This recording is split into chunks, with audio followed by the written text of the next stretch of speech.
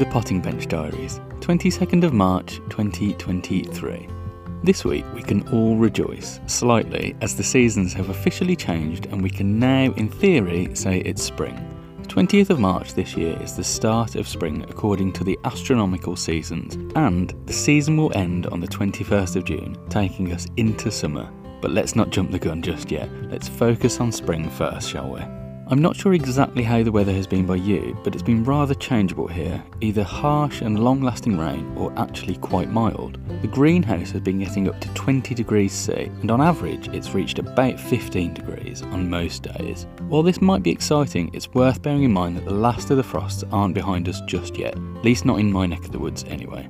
Looking at the long-range forecast tells me that ours is likely to be around the end of April, with another sub-zero spell lurking and waiting to hit at the beginning of April. Not quite time to sow those tender perennials outside just yet. One thing I have done this week is pot on my chilies, peppers and tomatoes into their own pots. The germination on all varieties has been so strong and the seedlings are looking pretty good. Now they've been potted on, I've put them into the greenhouse to fend for themselves, where they should be alright even in that aforementioned upcoming cold snap. Getting these off the kitchen windowsill and out into the greenhouse gives me much more room indoors to start to sow a few other things that I've been itching to start with.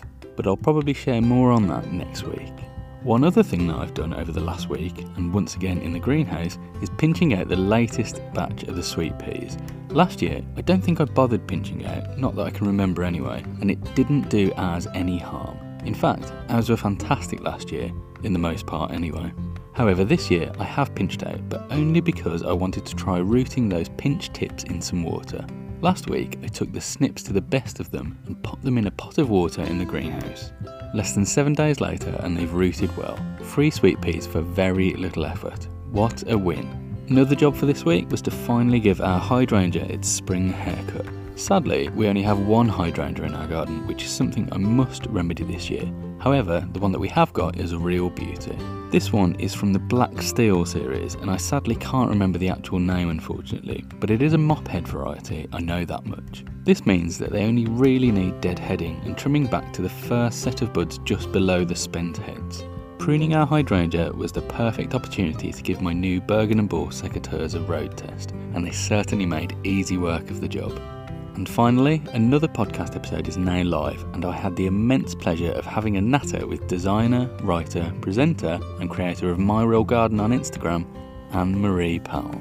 Anne-Marie is known for her incredible passion for the community and the people she's brought together through My Real Garden, and we discuss it all in this episode, as well as Anne-Marie's earlier raving days. Head back in your podcast feed to find that episode now. I think this is possibly one of my favourite episodes and conversations yet. And that's it for this week. Now the weather is improving and the temperatures are rising, the possibilities are growing too. It won't be long before we're out there in just t-shirts. See you again soon.